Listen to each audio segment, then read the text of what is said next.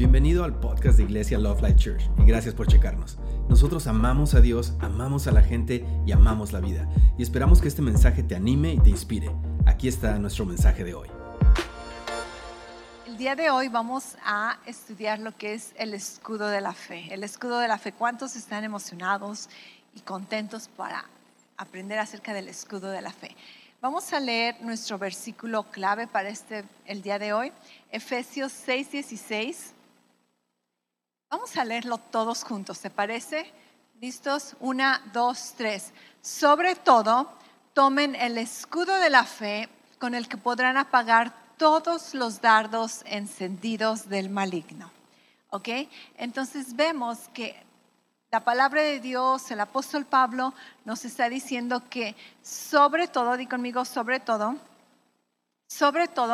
tomemos el escudo de la fe. Y acuérdate, esta palabra tomar no solamente es agarrar algo. Yo puedo agarrar algo y estoy tomando, pero hay una diferencia entre tomar algo y tomar algo con la mentalidad de apropiarme de ella, ¿ok? Imagínate una piñata se rompe, ¿qué haces? Te avientas a agarrar los dulces, ¿verdad? Con la mentalidad de apropiarte de ellos. Tenemos una historia, una anécdota chistosa en mi casa.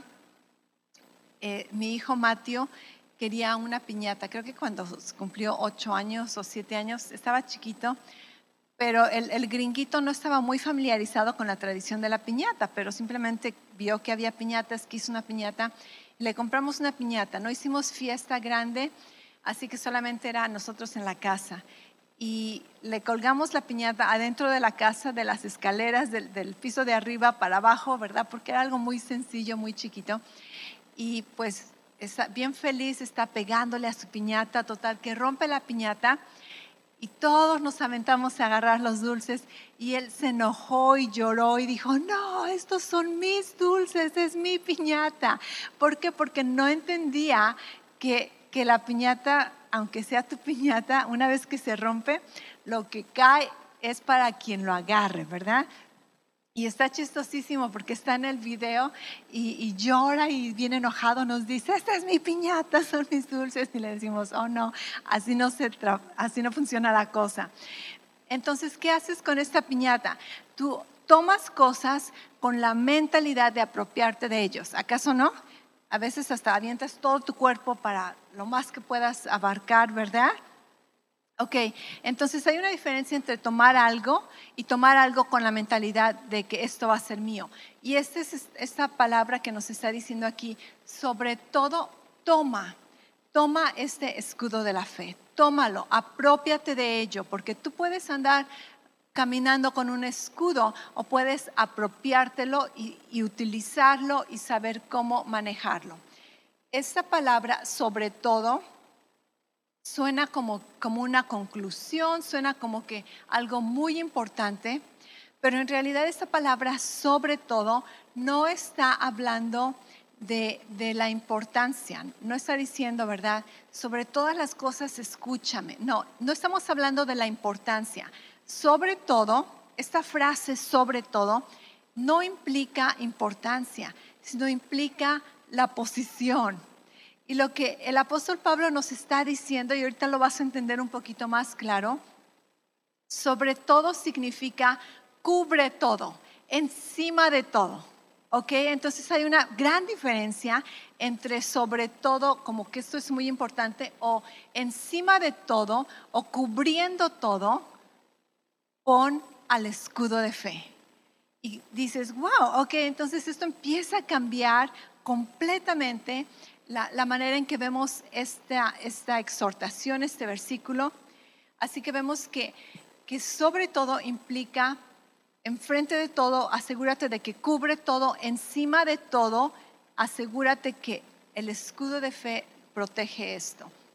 La palabra escudo que se utiliza en este versículo, en el original, en el griego, es la palabra que significa puerta. Así que si nosotros leyéramos en griego este versículo, diríamos sobre todo, encima de todo, toma la puerta de fe, ¿ok? ¿Y por qué puerta? Porque ese tipo de escudo era un escudo rectangular. Ahora déjame decirte un poquito acerca de los escudos. Los soldados tenían diferentes tipos de escudo. Principalmente tenían uno redondo, muy chiquito, como de un platillo, un platón, ¿verdad? Y este escudo estaba muy decorado, era muy bonito y era casi como una decoración, un accesorio que se utilizaba para los desfiles, para verte padre, para las selfies. No tenían selfies, pero era como de decoración.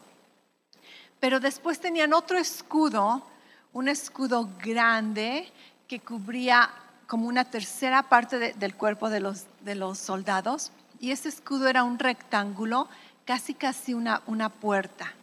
Y este es el escudo que utilizaban para las batallas. De hecho, tenemos una imagen, tenemos dos imágenes que vamos a mirar para que te des una idea de lo que estamos estudiando. Nos van a compartir nuestras imágenes. Ok, sobre todo. Esta es la representación de sobre todo. Asegúrate que el escudo cubre todo. Entonces estamos viendo que eso no significa necesariamente lo más importante, sino cubriendo todo, asegúrate que el escudo de fe esté allí, cubriendo todo.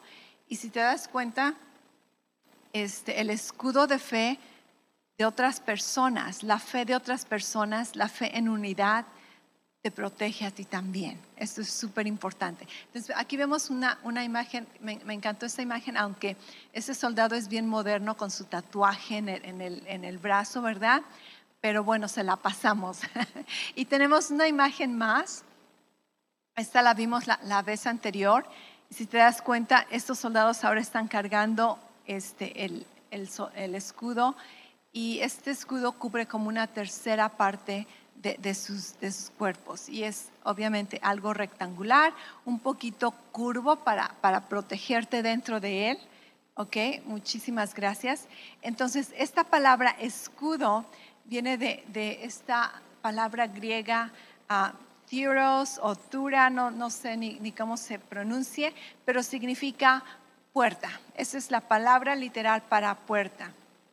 Y estos escudos eran hechos principalmente de madera, y después de la madera estaban cubiertos de cuero de animal, y no solamente como una tapa de cuero, sino tenía niveles o capas y capas de cuero. Entonces estos escudos eran bien difíciles de penetrar. Estos escudos era madera cubierta, forrada de cuero, y después tenían obviamente decoraciones, ¿verdad?, de hierro, de metal. Estos escudos, por lo mismo de ser de cuero, necesitaban mantenimiento, y el tipo de mantenimiento que se les daba a estos tú sabes que la piel, el cuero, necesita un mantenimiento, o se seca, se quiebra, ¿verdad? Y entonces, ¿qué sucedía? Que los soldados tenían que mantener cada día, mientras no estaban en batalla, cada día tenían que pulir o ungir sus escudos con aceite. Y el aceite permitía a estos escudos que estuvieran humectantes, que no se rompieran, que la piel estuviera en buena forma. Y también algo que requería este tipo de escudos como mantenimiento era el que cuando iban a la batalla o antes de ir a la batalla, si había allí un río, una cisterna, si había agua por donde iban a estar en la batalla, los soldados sumergían sus escudos en agua para que estuvieran mojados, y entonces pudieran apagar cualquier flecha encendida que viniera en ellos. Y es por eso que el apóstol Pablo nos dice: asegúrate que cubriendo todo esté el escudo de fe, con el cual vas a poder apagar todos los dardos encendidos del maligno. Y un simbolismo que podemos entender Esto no es necesariamente bíblico, pero ya que estamos hablando de simbolismo, acuérdate, la armadura de Dios es un simbolismo, no necesariamente significa que tenemos un escudo de fe, sino que significa que nuestra fe puede servir como un escudo en nuestras vidas, ¿ok? Pero hablando de ese tipo de simbolismo, leí que el aceite puede representar la unción del Espíritu Santo, donde constantemente nuestra fe necesita tener un tipo de mantenimiento. ¿Sabías que tu fe necesita mantenimiento? Tu fe necesita ser alimentada, tu fe necesita ser fortalecida. ¿Qué sucede cuando dejas de ocuparte o de alimentar tu fe? Es bien fácil que lo que tú escuches se convierta en lo que tú crees. Y esto nos ha sucedido a todos. La Biblia dice que la fe viene por el oír y el oír la palabra de Dios. Pero también la fe viene por el oír y el oír lo que escuchas. Si tú escuchas solamente noticias de qué malo está la situación, de cuánto peligro, de que debes de estar en temor, de que debes de vivir todo aislado, ¿verdad? Y solamente si te estás bombardeando de temor, ya sea en el radio, la televisión, las noticias, los medios sociales, ¿qué crees que va a suceder con tu fe? Vas a empezar a creer lo que estás escuchando. Pero si por otro lado escuchas la palabra de Dios y meditas en la palabra de Dios, tú vas a creer lo que estás escuchando y lo que estás meditando. Y si te das cuenta, una manera para detectar cómo está tu fe es qué es lo que estás hablando. Porque lo que tú crees, lo que tú estás meditando, lo que está en tu corazón, va a salir. Y si tú has estado alimentándote de temor, de duda, de ansiedad, ¿qué crees? Va a ser bien fácil que salga. Y cuando empiezas a hablar palabras de ansiedad, de duda, de temor, esto es una buena señal que te dice que tienes que alimentar tu fe o cuidar tu fe o cuidar lo que estás escuchando. Pero si por otro lado tienes esos pensamientos de temor, de ansiedad, porque todos vamos a tener esos pensamientos, pero lo que sale de tu boca es la palabra de Dios, las promesas de Dios, ok, quiere decir que tu fe está siendo mantenida, está siendo ungida con la palabra de Dios. La palabra de Dios puede simbolizar esta agua con la que sumergían los escudos, porque la Biblia dice que la palabra de Dios es agua, ¿verdad?, para nuestras vidas. Así que vemos que la fe necesita mantenimiento. La fe no va a quedarse solita. Tú no vas a vivir en fe todo el tiempo a menos que tú pongas a trabajar la fe. ¿Ok? Buenas noticias. Cuando estamos hablando de este tipo de fe, estamos hablando de tu fe personal. Hay fe cuando tiene que ver con doctrina, hay fe cuando tiene que ver la fe que compartimos, la fe del Evangelio, pero en esta ocasión estamos hablando de la fe personal. Y en Efesios 12:13, este versículo nos dice que Dios nos ha dado a cada uno la medida de fe.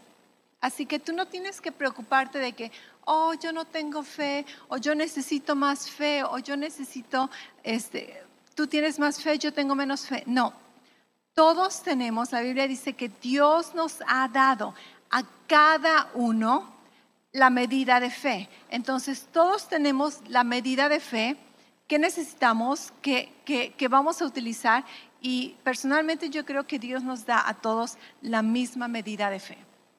¿Ok? La Biblia no lo dice, simplemente dice que nos da la medida de fe, pero yo creo que todos tenemos la misma medida de fe. Ahora, la cosa es que nosotros tenemos que poner a trabajar esta fe. Y cuando hablamos de fe, algo que podemos hacer como un resumen, ¿a qué tipo de fe nos referimos? Es creencia, confianza, convicción, compromiso en la palabra de Dios y en el carácter de Dios. ¿Cómo podemos poner por obra esta fe? Aceptamos las enseñanzas de Jesús, de su palabra. Obedecemos sus mandamientos. Ponemos atención a sus advertencias y nos aferramos a sus promesas. ¿Ok? Eso es principalmente todo lo que tú puedes hacer con la palabra de Dios. Con la palabra de Dios tú puedes aceptar las enseñanzas que se nos dan. Tú puedes obedecer los mandamientos que se nos dan. No todo en la palabra de Dios son mandamientos. Algunas cosas son solamente enseñanzas, algunas cosas son mandamientos. Las enseñanzas las aceptamos, aprendemos de ellas. Los mandamientos los obedecemos. Hay advertencias en la palabra de Dios. ¿Alguna vez has leído advertencias en la palabra de Dios donde te dice, no hagas esto porque esto va a suceder? Cuidado de hacer aquello, cuidado. Ok. ¿Qué hacemos con esas advertencias? Ponemos atención, nos sometemos a ellas y después lo que más nos gusta, nos aferramos a las promesas de Dios. No todo en la palabra de Dios son promesas, pero las promesas que hay son para nosotros, para que nos podamos aferrar, para que nos podamos tomar de ello. Y de esta manera es como nosotros operamos en fe, ¿ok? Como te digo, este tema de fe es un tema súper amplio. No voy a imaginarme que vamos a cubrir todo lo que tiene que fe ahorita, ¿verdad? Pero en resumen, algo que podemos entender es que fe es esa confianza, esa convicción, ese compromiso que yo hago con Dios, con su carácter, con su palabra. Amén. Y esta fe nos va a proteger de los ataques. ¿Cómo nos protege de los ataques? Ok, este versículo habla acerca de dardos del enemigo. De hecho, habla acerca de dardos encendidos del enemigo. Y algo que leí que se me hizo súper interesante es que estos dardos, más bien en las batallas del primer siglo en el Imperio Romano y aún en el Imperio Griego, antes del romano, es de que los enemigos o los ejércitos enviaban lanzas, enviaban flechas encendidas. Algunas de estas flechas tenían como explosivos, tenían un tipo de combustible líquido y que cuando llegaban allá, ¿verdad?, hacían un tipo de explosión, pero estas flechas podían estar encendidas, podían tener fuego. Pero algo que se me hizo interesante es de que decía que estas flechas muchas veces no te lastimaban realmente físicamente. ¿Por qué? Porque las veías de lejos. Entonces podrías cubrirte, podías protegerte o además era como que estas flechas tenían que ser muchísimas para que te lastimaran físicamente. Pero una de las estrategias de los ejércitos por los cuales enviaban este tipo de flechas encendidas, aunque no tenía mucho éxito para causar daño al enemigo, era porque causaba mucho temor y confusión. Porque cuando las personas empezaban a ver toda una nube de flechas encendidas, esto más que atacar sus cuerpos físicos o su ejército, ¿verdad?, causaba temor, causaba intimidación y causaba confusión en las personas. Y entonces esta era la estrategia. Y estos dardos, la estrategia de estos dardos, más que dañarte, era confundirte, intimidarte y hacerte vivir en temor durante esos momentos. Y dije, wow, qué coincidencia, qué tan preciso es estos hechos históricos con la simbología que el apóstol Pablo nos está diciendo acerca de la armadura. Porque ¿qué vimos? Que los dardos del enemigo no son algo que te puede causar un daño físico. Un dardo del enemigo no te puede lastimar físicamente, no te puede lastimar emocionalmente, a menos que nosotros permitamos en nuestro campo de batalla, que es la mente, abrir una puerta al temor o sentirnos intimidados con esas mentiras o creer esas mentiras y que causen confusión, donde ahora ya no sabes si le vas a creer a Dios, le vas a creer a estos pensamientos que tienes, estas emociones que tienes. Entonces te das cuenta que estos dardos no necesariamente te van a herir o a lastimar físicamente, pero van a causar que estés intimidado, van a causar que estés confuso y van a causar que vivas en temor. Pero algo que me encantó, ya que estuve analizando el hecho histórico, el simbolismo, lo que la palabra de Dios nos dice, me encantó que la Biblia dice que el escudo de fe, dice, sobre todo, asegúrate que este escudo está cubriéndote todo, no solamente el corazón, no solamente las piernas, la cabeza. Dice, ponte este escudo sobre todo tu vida, sobre tus pensamientos, tus emociones, tus sentimientos. Pero me encantó que dice, para que puedas apagar, ¿qué dice? Los dardos del maligno. No dice eso. Dice, para que puedas, vamos a leer el versículo otra vez, por favor. Efesios 6:16, pon atención. Dice, sobre todo, toma el escudo de la fe con la que podrán apagar los dardos del maligno. ¿Eso dice? Dice, para que podrán apagar, ¿qué dice? Todos los dardos encendidos del maligno.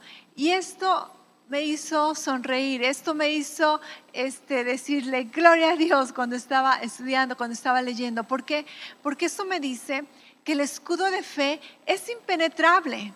El escudo de fe no puede ser penetrado y el escudo de fe tiene la habilidad de apagar no algunos, no de la mayoría, no de una minoría, de apagar todos. Di conmigo todos los dardos encendidos del maligno. Así que levanta el escudo de fe, protege tu vida. No andes todo, ¿verdad?, distraído, porque vivimos en una batalla constantemente. Así que constantemente, sobre todas las cosas, tenemos que utilizar la fe y asegurarnos que esta fe está cubriendo cada área de nuestras vidas. Muchas personas solamente utilizan la fe cuando tiene que ver con tu vida religiosa, con que crees o crees en Dios, no crees en Dios, o vienes a la iglesia o eres creyente. Pero cuando tiene que ver probablemente con tu salud, muchas personas no utilizan la fe cuando tiene que ver con la salud. O muchas personas no consideran la fe cuando tiene que ver con tus finanzas. O cuando tiene que ver con los amigos que tienes. O con tu vida social. O con tu vida en tu trabajo. La Biblia nos dice que para apagar todos los dardos encendidos del maligno, tenemos que operar en fe constantemente y asegurarnos que nuestra fe está cubriendo cada área de nuestras vidas. Amén. Hay un versículo que me encanta, es primera de Juan 5:4. Vamos a leer este versículo juntos.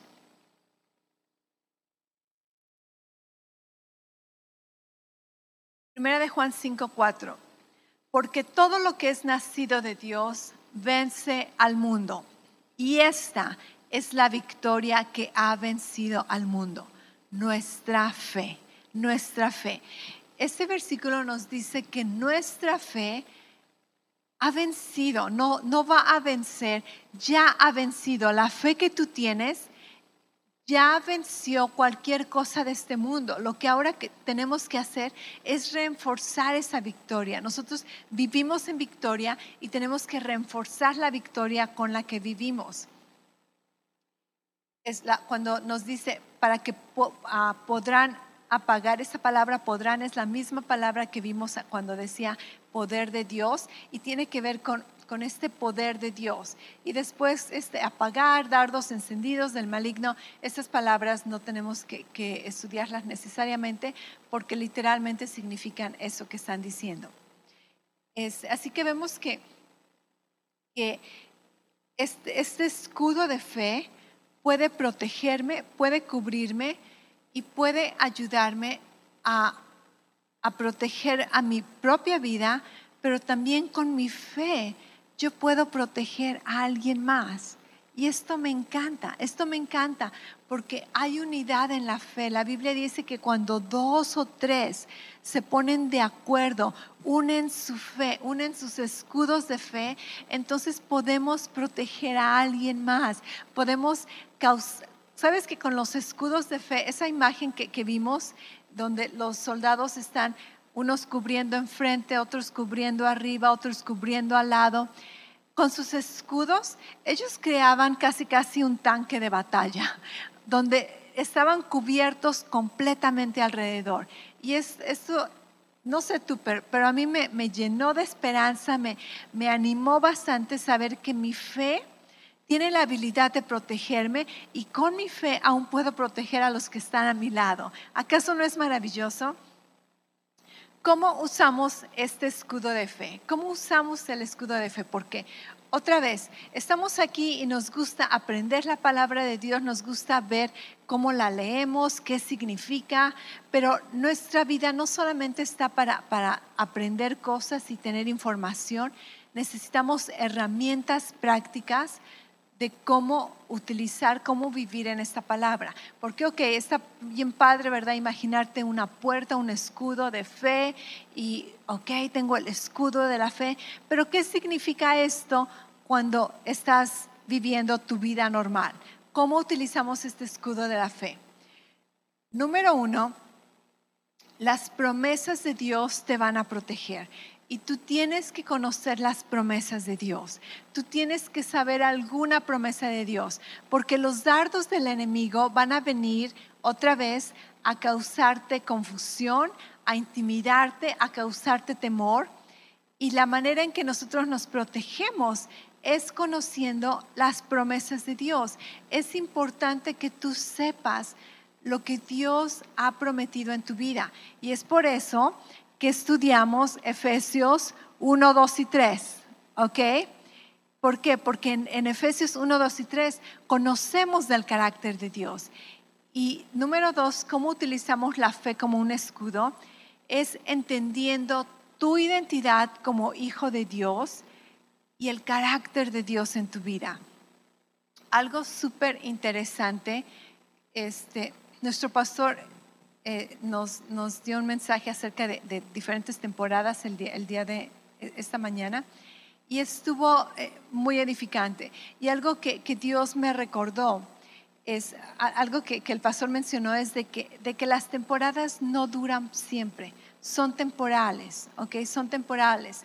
Y cuando dijo esto, me recordó algo que había meditado hace tiempo, y es de que nuestra identidad tiene que estar basada en algo completamente permanente, algo que no cambia. Y este es un escudo de fe en tu vida. Si tu identidad está basada en algo permanente, tú vas a estar bien protegido. ¿Y a qué me refiero acerca de tu identidad basada en algo permanente?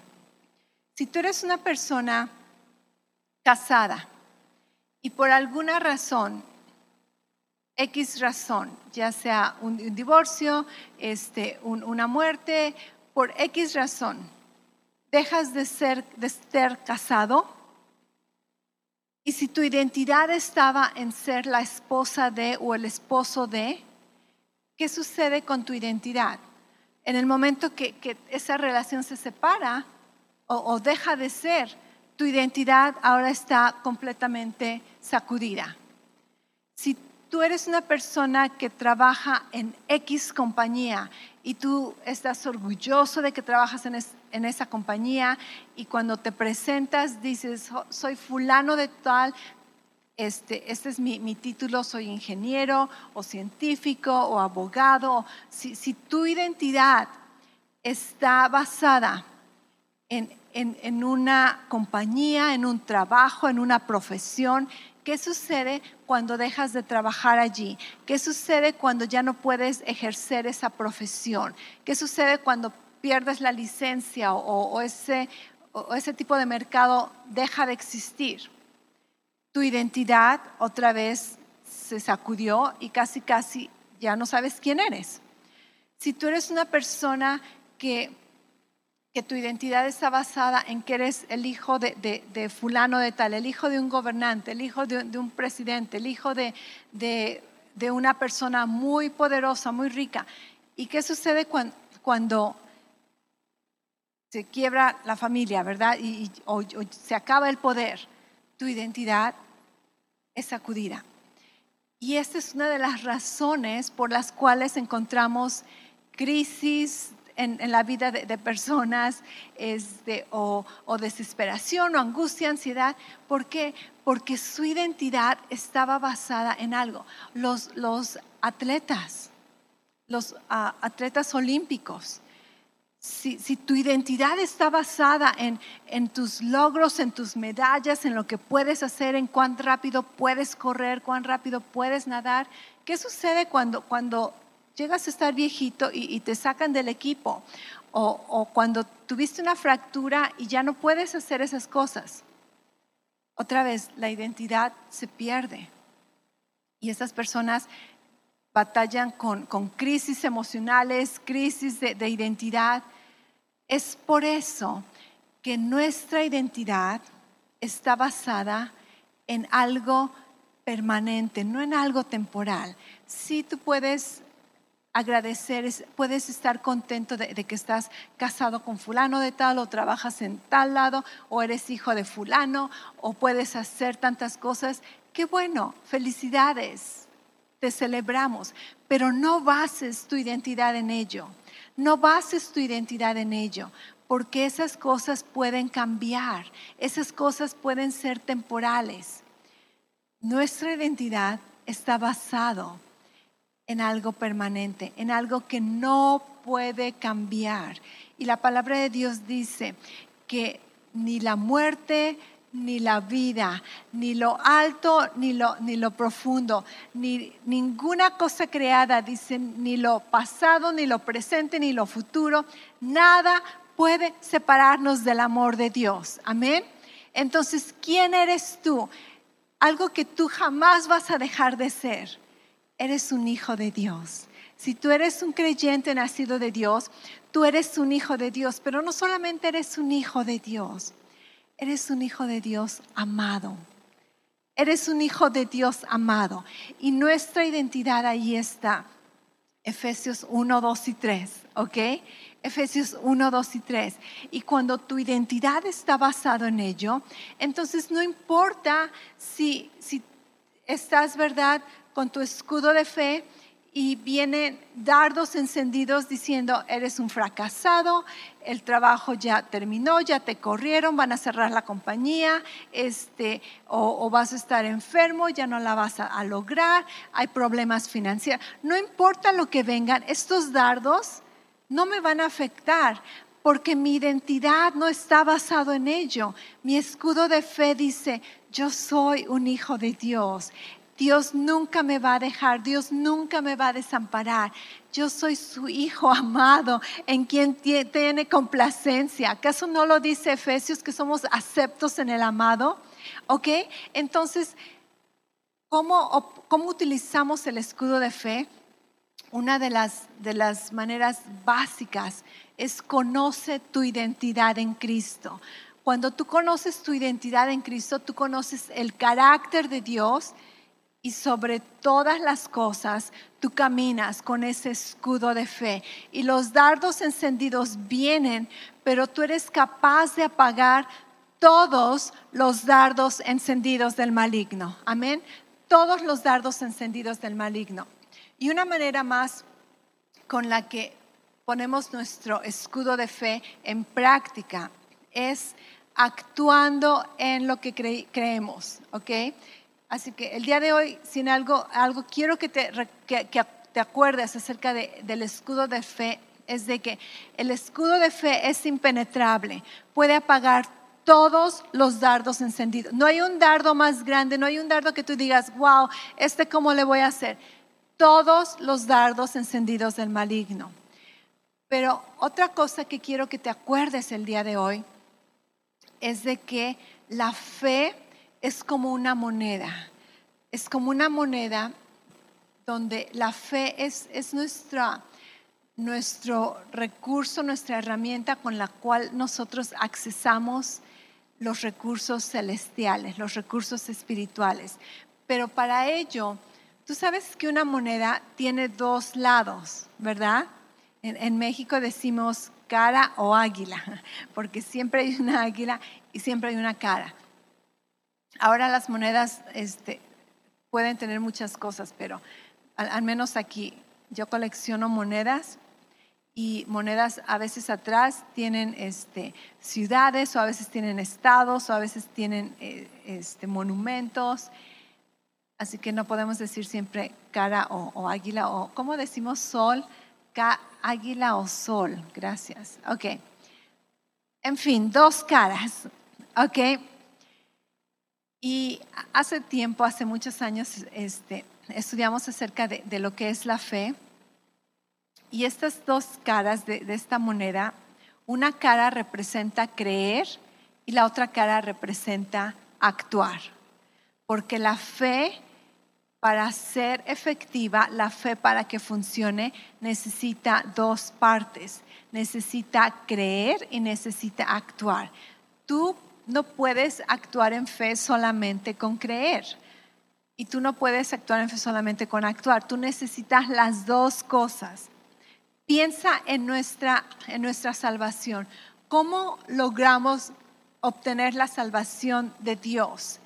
Creer y actuar. Con el corazón se cree para justicia, con la boca se confiesa para salvación. Creer y actuar, creer y actuar. La fe es creer y actuar. En la Biblia hay una historia en los evangelios donde la Biblia dice que Jesús estaba ministrando en esta casa en Capernaum. Personalmente yo creo que era la casa de Jesús, porque la Biblia dice que él tenía su casa en Capernaum, y la Biblia dice que él está ministrando y llegan 4 amigos con un paralítico. ¿Cuántos han leído esta historia? ¿Están familiarizados de esta historia? Una historia maravillosa. Y vienen estos amigos con el paralítico. Jesús está predicando, imagínate Jesús predicando al grupo que le están escuchando, y de repente ni siquiera abren las puertas. La Biblia dice que como no podían entrar, hicieron un hoyo. Hacen un hoyo. Imagínate, Jesús está predicando y de repente empieza a caer polvo, ¿verdad? Y de repente cae un pedazo de techo y más techo. Y de repente se aparece, ¿verdad? Así como Cirque du Soleil, un hombre bajando con en unos trapos, ¿verdad? O lazos, no sé cómo le hicieron. Total que algo súper interesante que la Biblia nos menciona y dice, cuando Jesús vio la fe de ellos. ¿Cómo ves la fe? ¿Cómo ves la fe? Tú no puedes ver fe. Es lo que Jesús vio, la acción de ellos. Ellos no solamente creyeron, porque pudieron decir, vamos a creer, y se pudieron quedar en la casa.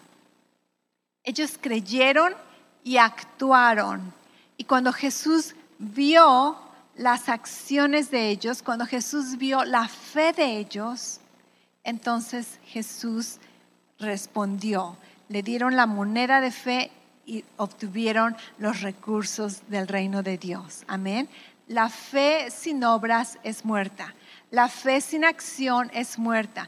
Tú puedes decir, yo creo, pero va a haber un momento donde tú tienes que pararte y demostrar que crees. Tú puedes decir, Dios, yo creo que tú eres mi proveedor, yo creo que tú vas a suplir mis necesidades.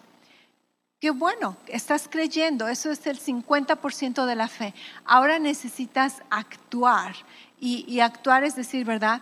Y porque creo, ok, voy a dar mi ofrenda, voy a dar mis diezmos. Dios, no sé, tengo duda, pero voy a creer. Tienes que actuar en ello. O puedes tener, ¿verdad?, un dolor de cabeza y decir, se me hace que me voy a quedar en la cama. No, pero yo creo que tú me puedes sanar, Dios, yo creo que tú me puedes sanar. ¿Qué hace esa fe? Levántate y actúa como que estás sano. Y el cuerpo se va a someter a lo que tú estás creyendo. Ahora no digo que descansar o quedarte en la cama es malo, ¿verdad? Si es necesario, sé sabio, sabe lo que tu cuerpo necesite, pero muchas veces tenemos que decirle al cuerpo cómo sentirse, en lugar de preguntarle al cuerpo, ¿cómo te sientes? No, decirle, cuerpo, así te vas a sentir el día de hoy. Fe opera, la fe actúa, la fe cree y la fe actúa. Hay otras historias, de hecho si tú lees casi la mayoría de las historias acerca de fe en los evangelios, vas a notar que la fe siempre es creer y actuar. La mujer con el flujo de sangre, la Biblia dice que ella se dijo a sí misma, si solamente voy y toco la orilla de su manto, voy a ser sana. Ella creyó, pero se pudo haber quedado en su casa creyendo y diciendo, Dios, yo creo que voy a ser sana, yo creo que voy a ser sana. Creer es bueno, pero la fe necesita la segunda parte, el otro lado de la moneda. ¿Y qué es este lado de la moneda? Actuar. ¿Y qué hizo esta mujer? Se levantó y actuó en lo que estaba creyendo, ¿ok? Entonces, ¿cómo detectamos si el escudo de fe está puesto? ¿Estoy meditando, estoy creyendo en cosas temporales o estoy aferrándome, descansando, poniendo mi fundamento en las verdades permanentes de Dios, las verdades que no cambian? Porque la palabra dice que aún el cielo y la tierra pueden pasar, pero la palabra de Dios va a prevalecer. Wow, así que podemos poner nuestra fe. Eso es un escudo bastante fuerte, ¿acaso no? Y la otra manera en que podemos detectar si nuestro escudo de fe está siendo en práctica o está puesto en práctica es reconocer, ¿estoy creyendo pero también estoy actuando o solamente estoy creyendo? Porque mucha gente cree, y felicidades si tú crees, felicidades si tú confiesas las palabras, las promesas de Dios, si tú las declaras, si tú las oras, pero muchas veces Dios está diciendo, ok, ya hiciste la parte de creer, ahora haz la parte de actuar. No solamente es orar, Dios, yo creo que tú me vas a proveer un trabajo, Dios, dame un trabajo, Dios, dame un trabajo. Ok, ahora haz la parte de actuar. Ve y enfréntate a unas entrevistas, haz una aplicación, contacta personas, ¿verdad? Haz algo, no solamente creas, fe es creer y actuar. Mucha gente cree por un esposo y se quedan en la casa. Dios, mándame un esposo. Dios, yo sé que tú me vas a proveer un esposo. Y yo les digo, ¿verdad? ¿Tú crees que un esposo va a venir a tocarte a la puerta y decir, hola, yo voy a ser tu esposo? Le digo, tú no aceptarías un extraño. Tú tienes que creer y actuar, ¿verdad? Haz algo, conoce gente, sea amigable, peínate o algo, ¿verdad? Haz algo. Porque la persona que va a venir a tocar tu puerta quizá es el de Amazon y para nada que le vas a hacer caso. Así que creer y actuar, así opera la fe, ¿ok? Así que, ¿qué vamos a recordar el día de hoy acerca del escudo de la fe? Que es impenetrable, que puede apagar, ¿cuántos dardos? Todos los dardos del enemigo. Todos los dardos. No dejes que ese desfile o ese fuego que viene hacia tu vida te intimide, te haga temer, te confunda. No, levanta ese escudo de la fe. Sobre todo, asegúrate que el escudo de fe te está cubriendo todo, que te está cubriendo todo en tu vida. Y después, ¿qué nos vamos a acordar acerca del escudo de la fe? Que la fe no solamente es creer, la fe es creer y actuar. Si tú tienes una moneda y de un lado está bien, ¿verdad? Estados Unidos de América, en Dios creemos, y del otro lado tiene a Mickey Mouse, tú sabes que esa moneda no es correcta, es falsa. Así que necesitas los dos lados de la moneda para poder comprar mercancía aquí en la tierra. De la misma manera, necesitas los dos lados de la moneda de la fe para accesar los recursos del cielo, los recursos del reino de Dios. Amén. Gracias otra vez por escucharnos. Para oír más mensajes alentadores como este, asegúrate de suscribirte y checar nuestro canal de podcast para escuchar episodios anteriores. Si te gustó lo que recibiste, por favor considera calificarlo y compartirlo con tu familia y amigos.